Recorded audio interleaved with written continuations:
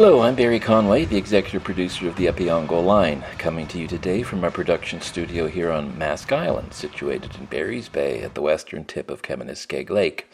The usual crew you normally hear on this podcast are all taking a well-deserved summer vacation after having performed nearly every second weekend for the past 2 years under those very trying COVID pandemic conditions we now hope are all well behind us. Still, the show must go on, and so I thought as I sit here in the control room looking across the water at those 4 lackadaisical horses wandering the upper pasture at the old Blesky farm, it might finally be time to do something I've been wanting to do for a very long time now. Before I launched the Opeongo Line back in May 2019, I had launched another podcast, one simply called the Opeongo Readers Theatre, which is no longer available. In many ways, it was a pilot or test show to see if there might be enough local interest in the two things I've always been passionate about, our local heritage and unique culture up here in the upper Madawaska and Opeongo River valleys. As luck would have it, and with lots of local volunteer help, I managed to launch the Opeongo Readers Theatre podcast on March 17, 2018, well over 4 years ago, and a year prior to the launch of the Opeongo Line podcast.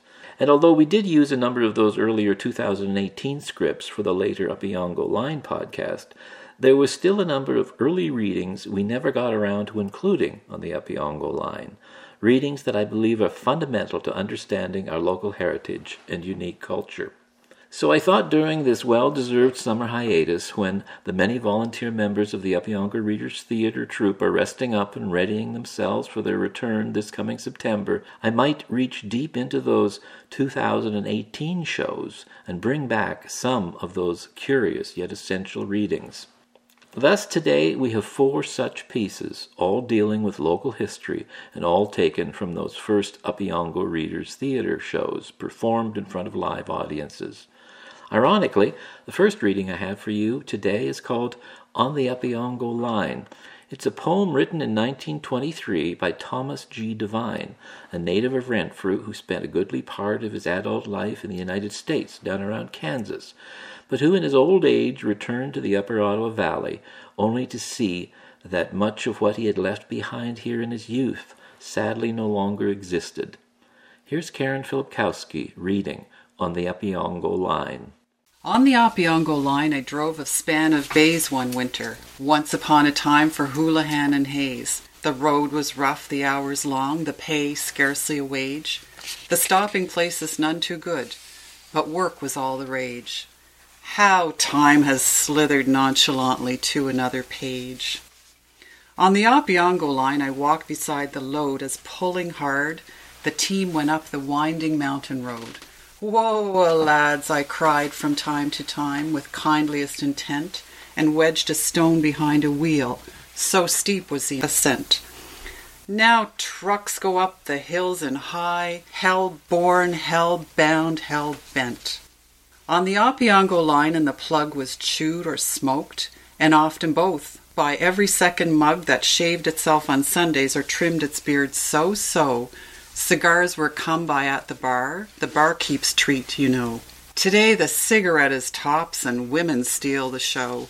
On the Opeongo Line I used to light a match by scratching my anatomy adjacent to a patch. Then, weather-wise, I'd face a breeze that somehow always lurks in handy places at such time, to give the flame the works. They turn the trick by lighter now, when the contraption perks.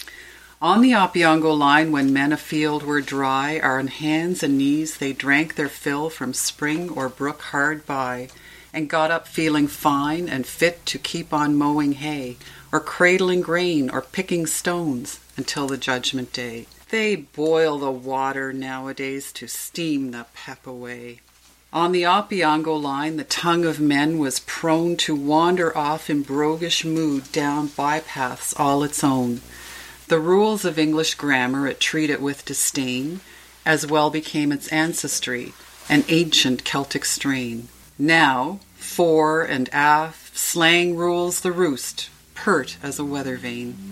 On the Opeongo Line they trotted out Shank's mare to go from anywhere at all and back to anywhere. A mile or 10 or 25, to them it was just a walk, to make in less time if they could, and that without a balk. Only hobos walk today, and do they ever squawk. On the Opeongo Line, not so much for the news as for the editorials, profane, profound, profuse, men took the party organ and read it by the clock. For editors were then indeed bellwethers of the flock. The news now comes by radio, as does the poppycock. On the Opeongo Line, the drinker downed his grog behind closed doors and tight-drawn blinds and chewed cloves to befog the sleazy, sniffing nose that whiffs the embryo of glee a mile away and labels its rank insobriety. Booze now holds up its head sky-high and shouts, "Whoopee, whoopee!"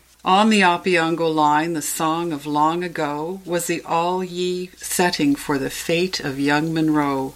It never lacked an audience. It filled the tender eye. It caused the old maid's heart to heave, the next thing to a sigh. Now jazz attempts to harmonize the discords of the sty.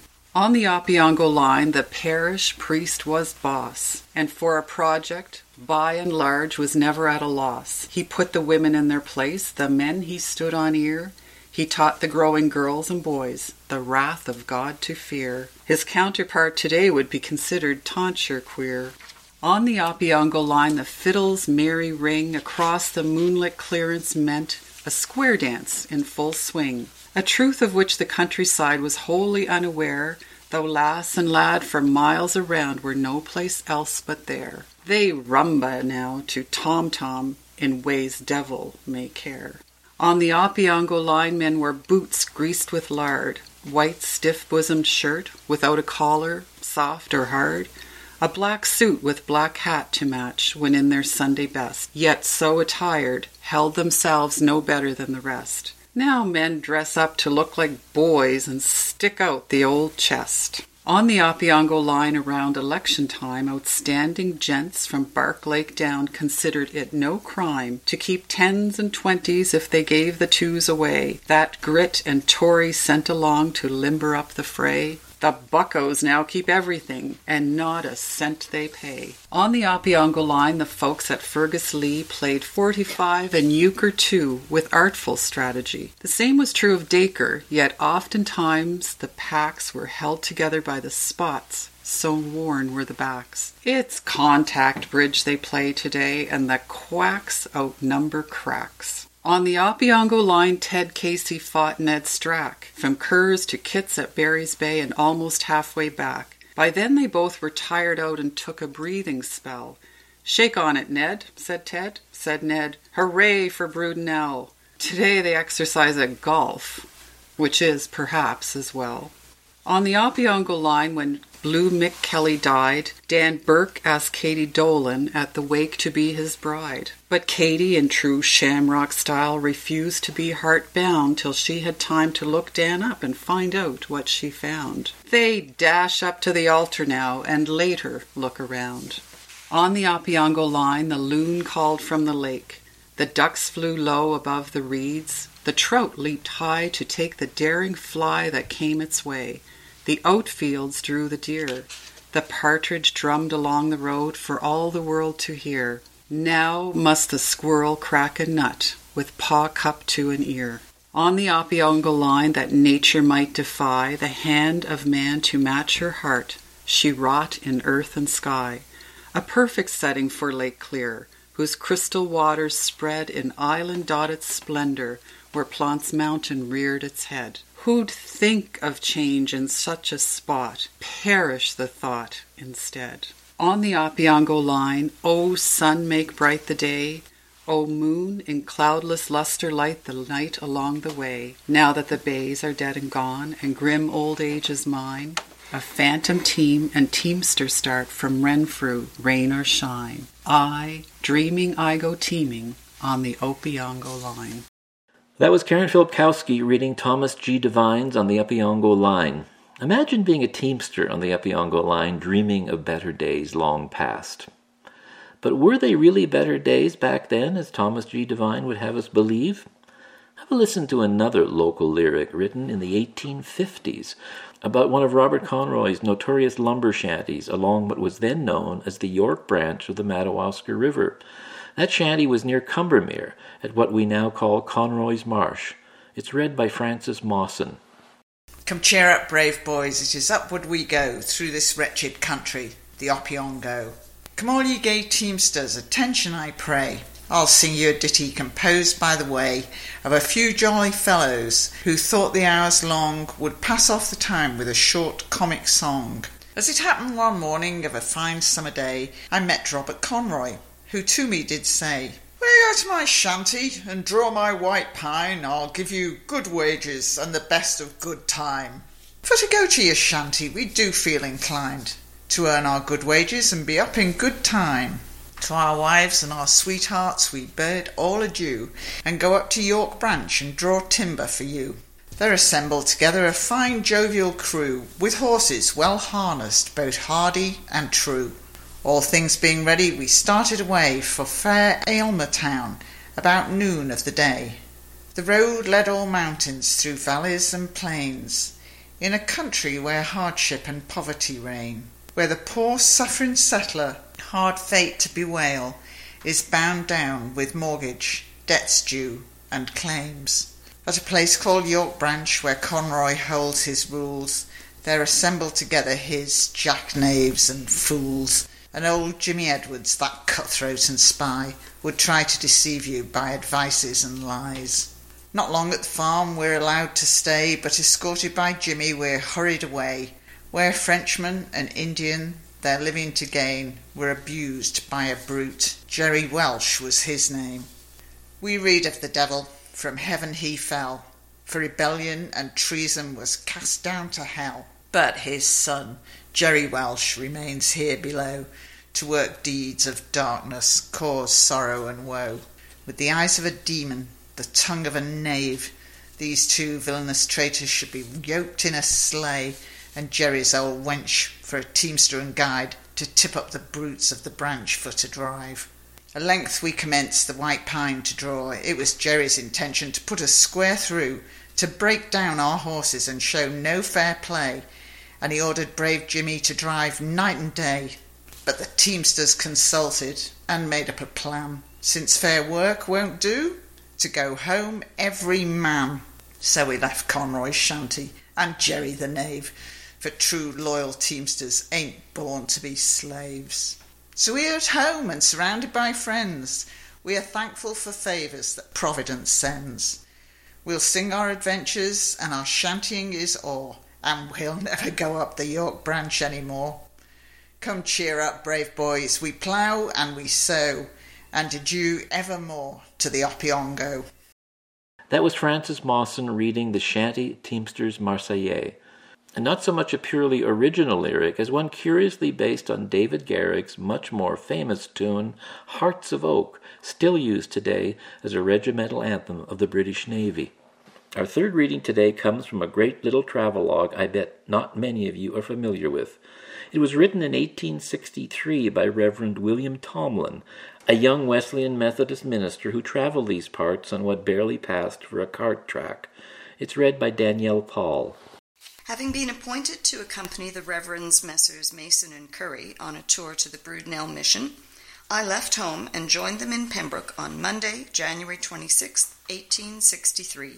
A natural fondness for traveling, a desire to see this part of our back country, a growing interest in our mission work in these parts, and the company of two of its pioneers gave a charm to the undertaking. Our route that afternoon lay through the Alice Mission.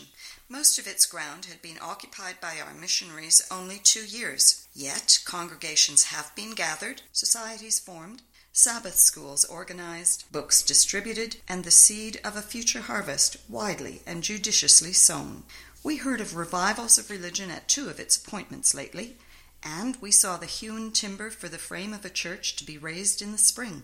The mission lies south of Pembroke and extends into 4 townships at least. Indeed, it has no boundaries to the southwestward. After driving about 25 miles, 4 of which were over the surface of beautiful Lake Dorey, we came in the evening to Eganville, on the Bon Cher River. We were kindly entertained by Mr. and Mrs. Luke, who reside here. From this point, Mr. Luke travels northward 20 or 30 miles to the Germans in Alice Township, eastward to Thorne Township in Lower Canada, 20 miles back of Portage du Fort, and southeastward as far as Arnprior.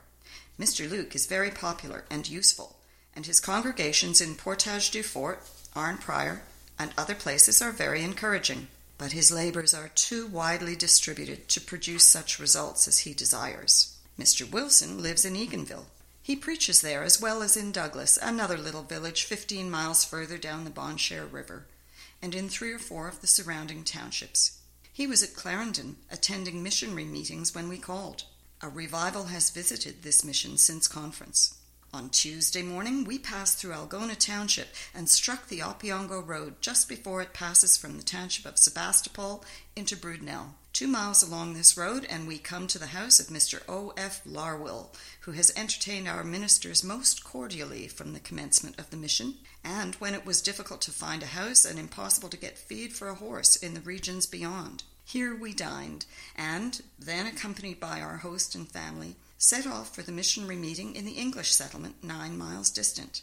We kept the Opeongo Road for 2 or 3 miles, and then turned westward along what is commonly called the York Branch Road, but in Tremaine's map is known as the Peterson Road, which extends from the Opeongo Road to the Hastings Road. At the junction of Opeongo and Peterson Roads is a small village situated in a tract of fine land by Roman Catholics. The Brudnell post office is here. It is the last such post office on the Opeongo Road. The land in the English settlement of Rockingham, whither we were going, is but little inferior. It has been settled about 5 years. In the evening we reached Rockingham and found nearly 100 persons assembled in a building close by a small grist mill near the township line of Brudnell and Radcliffe. Part of the company had come from Bangor, 13 miles distant. Mr. Arthur Acton, our class leader, presided, and a small choir gave us some soul-stirring music. After the missionary, Mr. Perry, and a deputation addressed the meeting, $7.50, chiefly in silver, was taken up. An excellent spirit pervaded the meeting, and the people seemed to be very glad of a visit from their old pastors. After the usual business was ended, a temperance pledge was circulated by Mr. Perry, and 7 names were added to a list of about 60. Efforts on behalf of temperance are greatly needed here. Taverns are abundant, and only a day or 2 before, a stranger under the influence of spirituous liquor had walked into the Madawaska River and was drowned. We were made welcome and comfortable for the night at the house of Mr. John Watson, the proprietor of the mill. He was away from home, but from what I learned, he is an intelligent and liberal Episcopalian, and has shown himself very friendly to our cause in this settlement. Not far distant lives a lady who attended the Reverend Dr. Stinson's ministry in Gibraltar. Her father was a colonel in the British Army. At 9 on Wednesday morning, we started again along the Peterson Road, westward through Redcliffe, and crossed the Madawaska River. At about 11, we pulled up at Mr. Lake's in Bangor Township. Here we partook of refreshment, and then hastened on to Mr. Perry's farthest appointment, a distance of 15 miles, and within 1 mile of the Tara Post Office on the Hastings Road. We were now about 95 miles north of Belleville and 20 miles back of the Hastings Road Mission. At Mr. McCrae's, Mr. Mason preached from Joshua 24:15. The congregation was not large, but they heard him gladly. While taking tea at Mr. Glenn's, we received considerable information respecting the countryside from Mr. Robert Elliott, whom we had formerly known in Pakenham. We reached Bangor Township again about 8 in the evening and found a congregation waiting in the new schoolhouse. A revival of religion was in progress here, and after preaching, 10 or 12 persons presented themselves as seekers, and 3 or 4 were converted in that meeting. We lodged with Mr. W. Lake, the first settler in this fine neighborhood, and a zealous member of our church. Next morning, after baptizing 5 of his children, we left for Mount St. Patrick, 50 miles distant, where we were to attend a missionary meeting that evening. We drove to our friend Mr. Larwell's for dinner, stopping on the way only to see the inside of a lumberer's shanty, which was to us a curiosity, though we had been for some time in this lumbering country. I should have accepted Mr. Curry, who had often seen such things. Speaking of curiosities, I might say that at Mr. Larwell's we saw something in the way of backwoods luxuries: bear's flesh, beaver, venison, hares, partridges, salmon trout, and speckled trout had been gathered and stored up from the lakes and forests around. We tasted some of the trout and found it a real luxury. After a short religious service, in the course of which Mr. Mason baptized Mr. Larwell's son and daughter, we again set off down the Opeongo Road. Passing through Sebastopol Township, we had a fine opportunity for looking around us from the tops of the range of hills which here form the watershed between the Bon Cher and the Madawaska River valleys. From one point, our view embraced a semicircle of about 40 miles radius. Golden Lake, a broad and beautiful expansion of the Bon Cher River, lay spread out to our left, and, far beyond, the Laurentide range of hills reared their snow-clad peaks and ridges, with the upper Allumette Lake lying sheeted and cold at their feet. The land in Sebastopol Township is very stony. It is chiefly settled by Roman Catholics. In places, there were traces of a violent tornado which passed over these hills a year ago last spring. Large patches of forest were uprooted. Shanties were unroofed and blown down, but no lives were lost. Toward the lower end of Sebastopol Township, Lake Clear, which lies along the north side of the range of hills, began to peep through the ravines and openings in the woods. At length, as we descend to the little village of Clontarf, a large portion of Lake Clear appears to view. It is the most picturesque sight of a kind that I ever saw.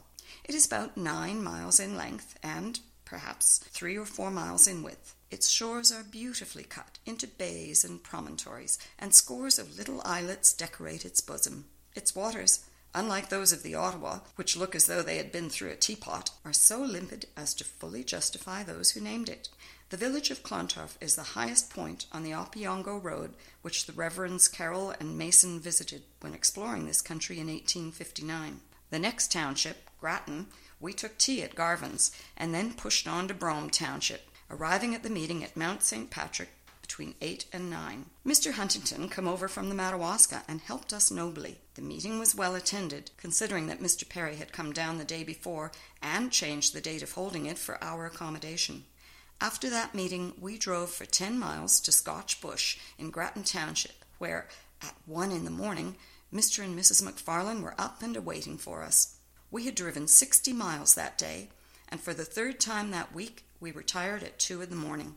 On Friday, we reached Pembroke in the afternoon, and the same evening, I arrived at Westmeath, having travelled 230 miles in 5 days. Of the land through which we paused, I may say that it is generally very hilly, with spring brooks and small lakes through the valleys. Some of it is rocky and incapable of being tilled. Much of it will present not a few boulders and pine stumps to hinder, when they may not prevent, agriculture, but there are large tracts of hardwood land which will soon repay cultivation. Our brethren on these missions should have our sympathy and prayers. They occupy an extensive and necessitous field. The Renfrew minister labours on the ground on which the old Bon Cher minion existed for 20 years. The ministers on these 4 missions carry the word of life to more than 20 townships, containing an area of 2,000 square miles and upwards. Their journeys are made over the worst of roads. Their food is not always the daintiest. To go to bed is not always to go to rest. Mosquitoes, black flies, and other insects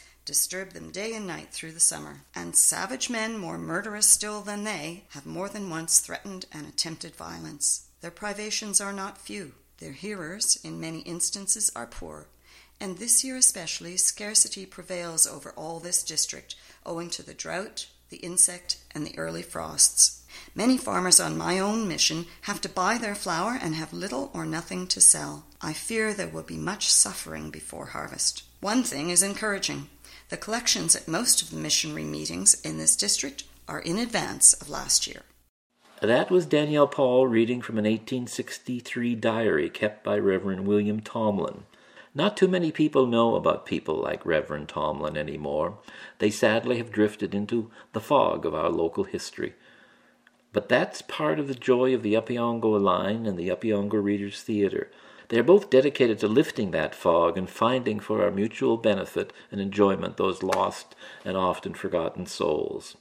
Another one of those lost souls is William McIntosh, an early school inspector. Little more than 10 years after Reverend Tomlin passed through Rockingham and Bangor, William McIntosh also made his way up through Bangor on his way to the Bark Lake settlement. It was the most westerly outpost of the Opeongo colonization road, having been established next to Skeed's Depot in the 1840s, barely 6 kilometers west of Barry's Bay. But listen carefully, and imagine if you can that frontier world of the mid-19th century and that road less traveled by William McIntosh. It's read by Mark Wormke.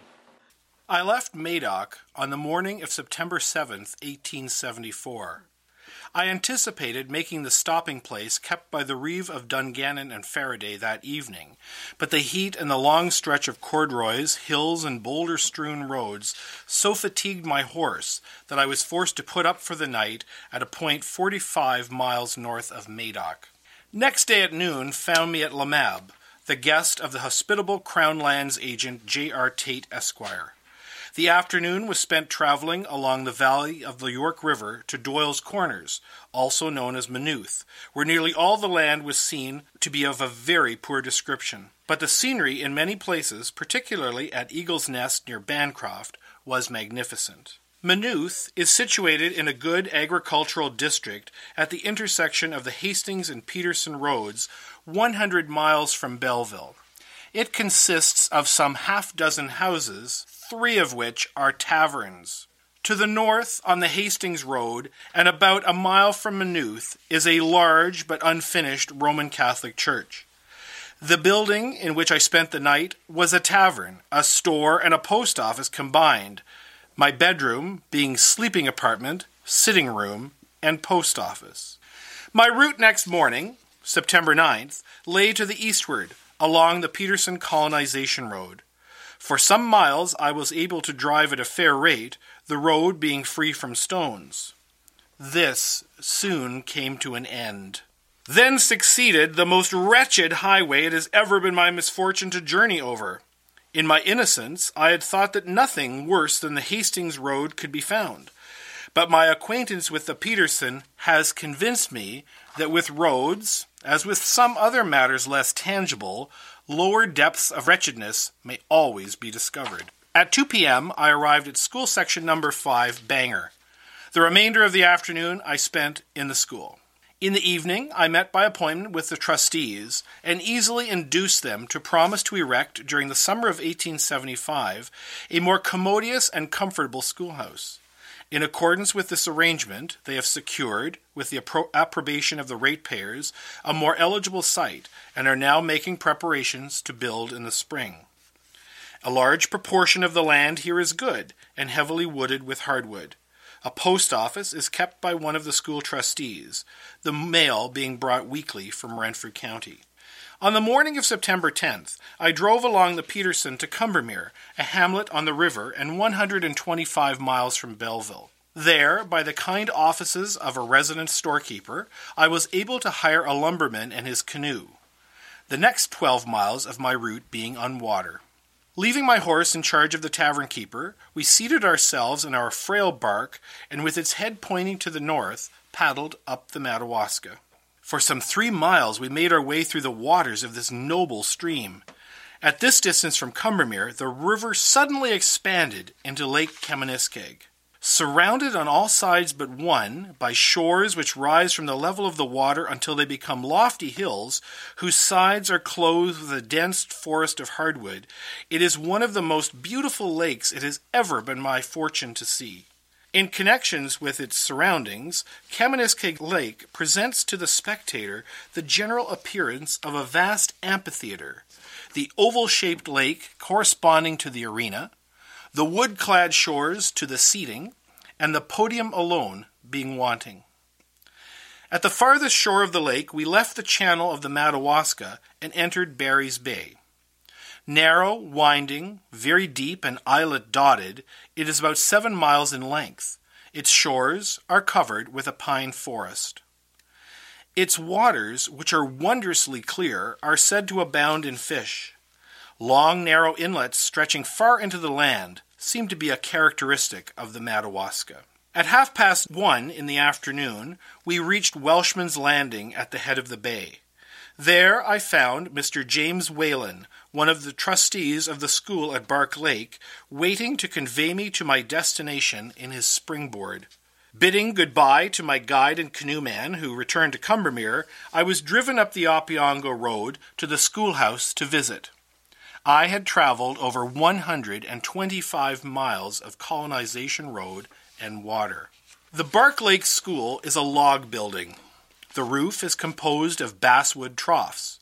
With the exception of the door, window sashes, and teacher's desk, the whole owes its construction to the chopping and broadaxe. Floors, benches, and desks are made of planks hewn from logs. The interior I found scrupulously clean and ornamented with spruce branches. The windows were not extensive affairs, but were provided with curtains formed from newspapers.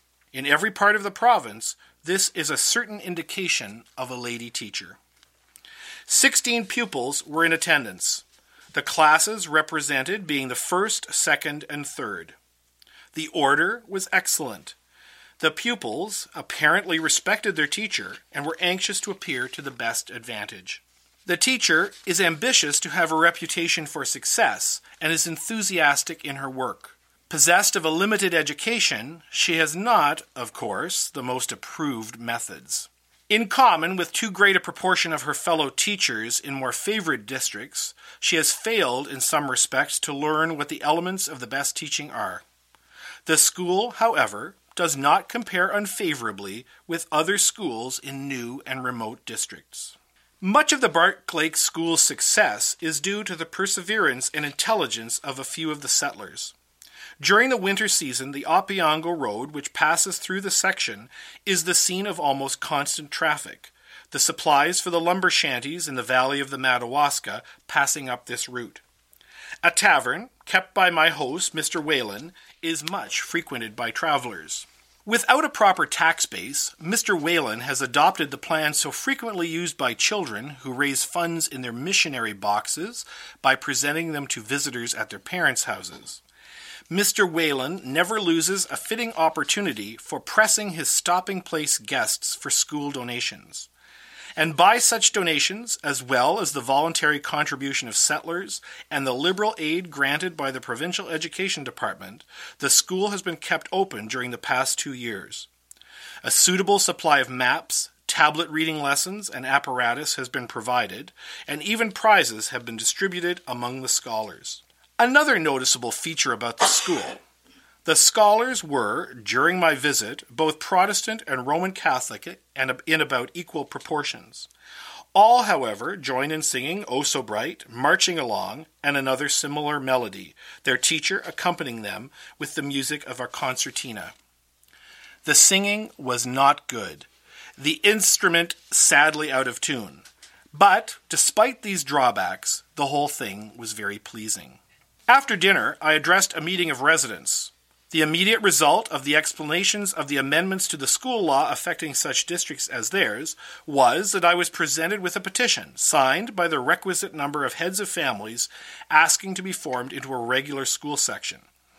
This document, together with an explanatory note, I forwarded to the stipendiary magistrate John Doran, Esquire, of Pembroke, who has since formally joined me in establishing a school section for Bark Lake. Its boundaries are as follows: on the south, by the 7th concession of Jones Township; on the east, by the line between Sherwood and Jones; on the west, by Bark Lake; and on the north, by the rear line of the free grant lots on the Opeongo Road.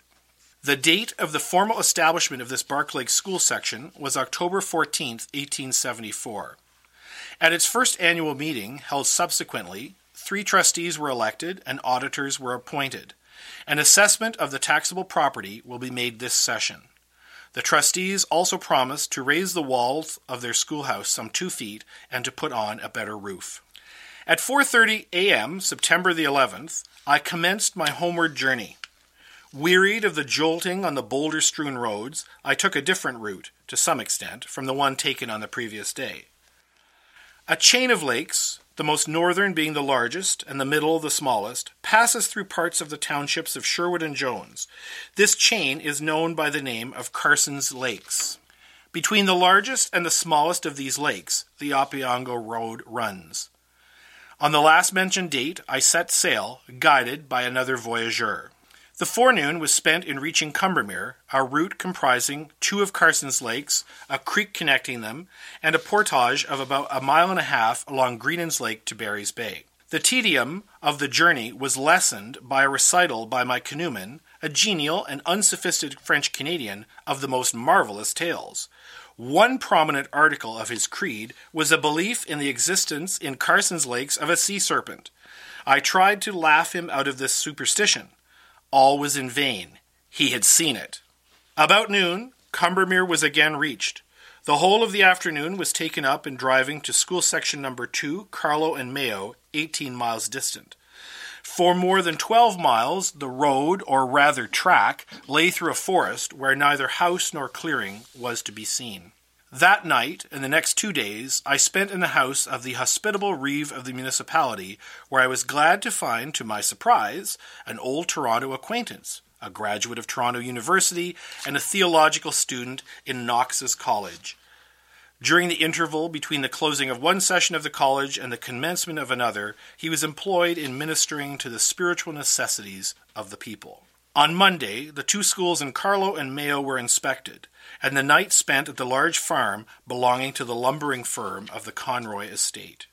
A great part of Tuesday, September 15th, was occupied in driving through an unbroken stretch of woods, 15 miles long, between the settlement in Carlow and school section number 4 in Monteagle. Here again, there was no road for summer travel. Several times I was forced to unhitch my horse and lift my buggy over fallen trees. To make matters worse, while yet but half over my journey, a pelting thunderstorm burst upon me. An umbrella lay in my conveyance, but could not be used. The outspreading of arms of the trees would soon have forced me to close it, even had the nature of the road permitted me to guide the horse with one hand. About 3 p.m., I reached the schoolhouse in school section number 4, Monteagle. Very few children were in attendance. The next 7 days were spent, with the exception of an intervening Sabbath, in visiting the schools I had not inspected in my journey northward, meeting with trustees, and in attending to other matters connected with my work. The afternoon of September 22nd brought me back to Madoc. 2 schools left unvisited I have since inspected. My tour extended over 15 days. During this period, I inspected 15 schools, met with 13 boards of trustees, some individually in their own houses, held 1 public meeting, formed 1 school section, and traveled over 320 miles of colonization road, bush track, and water. That was Mark Wormke reading William McIntosh's 1874 School Inspector's Report after he had traveled to the Bark Lake settlement. Well, that about finishes our show for today. I hope you enjoyed some of what we have for you in our old Opeongo Readers audio vault, and thank you one and all for taking an interest in our local heritage and unique culture. Today's show was performed by Karen Filipkowski, Francis Mawson, Daniel Paul, and Mark Wormke, all founding members of the Opeongo Readers Theatre, and is dedicated to Peter Benner, also a founding member of the Opeongo Readers Theatre, but who sadly is no longer with us. I'm Barry Conway, the executive producer of both the Opeongo Readers Theatre and the Opeongo Line podcast. And though I'm not Christian Marchand, our regular host, with her warm and soothing good day and God bless sign-off, I will say, if you can't smile, try whistling a tune.